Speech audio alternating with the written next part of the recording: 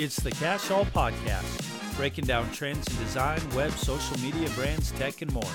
I'm your host, Brandon Peterson.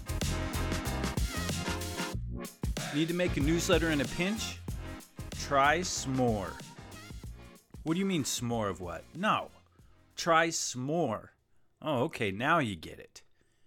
What? How is a s'more going to help you with your newsletter? You're killing me, Smalls. Not that kind of s'more. Smore is a web-based app that allows you to create dynamic, interactive newsletters at ease. I want to share my thoughts on this app and give you some reasons to consider using Smore for your communication workflow. Maybe before I get too far into Smore, I should give you reasons why you need a newsletter in the first place. Here's a few reasons to consider. First of all, it's a great way to engage with your audience. It helps you build content, and it gives you resources so people have a reason to follow you. And finally, it's a great way to give call to actions to direct your traffic to where you'd like it to go. Having a newsletter gives you some credibility, and it allows you to establish your expertise in your niche. Now, I had never used Smore before in my life prior to becoming a school district communication specialist. You could say my experience with this app is very limited, and while that is true, I've used it enough to know how useful it is and to see the pros and benefits from it. You create your newsletters in Smore by stacking modules, pretty similar to the process of building a Smore. You're basically adding content blocks, inputting your content, and then stacking new layers. At the top of our school district Smore, you can just click Add a Logo at the top. You simply hover where you want it to go, a little plus icon appears and you click on it, and then you decide what you want to place in there. It's that easy. If you want to add a headline, you can add a headline. If you want to enter your text, you can add text. You just click a plus, your prompt comes up, it asks you what you want, you select it, and then you input the fields, and then you click save. The same goes if you want to add images. You can add an image and then click the upload button, then save. You can also upload videos, GIFs, and much more. For you Canva users out there, you can actually select to add a graphic from Canva, and then it opens up Canva in a new tab, and you can create a graphic that will then immediately go to your Smore website. Now, I'm more of an Adobe Express user myself, but personally, I do really like this feature of Canva tie-in, and I've used it a few times myself. There's a few different styles you can use with Smore. There's a retro, there's modern, there's classic, and more examples also. Right now they have a pumpkin theme that goes nice with this Halloween look, which is kind of seasonal right now, obviously. You don't have to feel limited by this because you can obviously go in and change your fonts and colors easily to fit your school or your brand. In many cases, you might be creating a newsletter on your own, but that's not necessarily the case in my experience.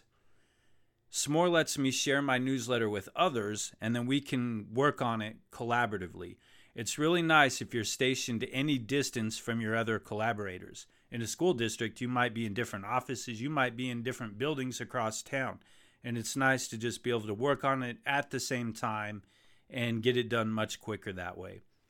Publishing and sharing is a cinch, and your audience is able to easily translate the language or even adjust visual options to make the newsletter more accessible. This is pretty key in a school setting where families may not speak English. You can look at a variety of different analytics for your newsletter, giving you some insights for views, how many times an attached file was downloaded, and much more. We even get a little gamification with this app by providing badges that you can earn depending on how successful the newsletter release was. Like, for example, my last newsletter, I earned the Sprinter badge because there were 50 visits in the first hour. There's a News Factory badge, which means you've had views in 10 different newsletters, and it goes on and on. There's quite a few of them that you can collect and try to be the ultimate Smore user. There are various tier pricing options for Smore newsletters that really do range in affordability. The basic plan is $99 a year. The Pro plan is $179 a year. The Premium is $299 a year. And then there's the option for teams. And you have to click on that and have like a consulting discussion with them in the chat, so that they can let you know like how much that's going to cost your organization. No matter what newsletter app you use, it's still important to keep some fundamental tips in mind when writing a newsletter. Obviously, remember who is the audience. You need to know how you're going to get it to the right people. Do you have a hook that's going to capture their interest in there? Is there engaging content with fun material? Is it brief? Do you have a call to action with it? How can you use the analytics and data to your advantage to either increase reach or drive up your brand's engagement? All those things to consider whether you use Smore or not. And there it is. I'd love to know your thoughts for you Smore users out there, if there are any of my listeners. I'd also like to know if you use something different, what it is, and why you like it. Share it with me. Send me your newsletter examples. You never know, I might be subscribing to it. Thanks for listening. Like and subscribe if you like what you heard, and I'm always looking to connect on Twitter, Instagram, TikTok, Threads, and YouTube at Code Peterson. You can also check out my webpage, codepeterson.com.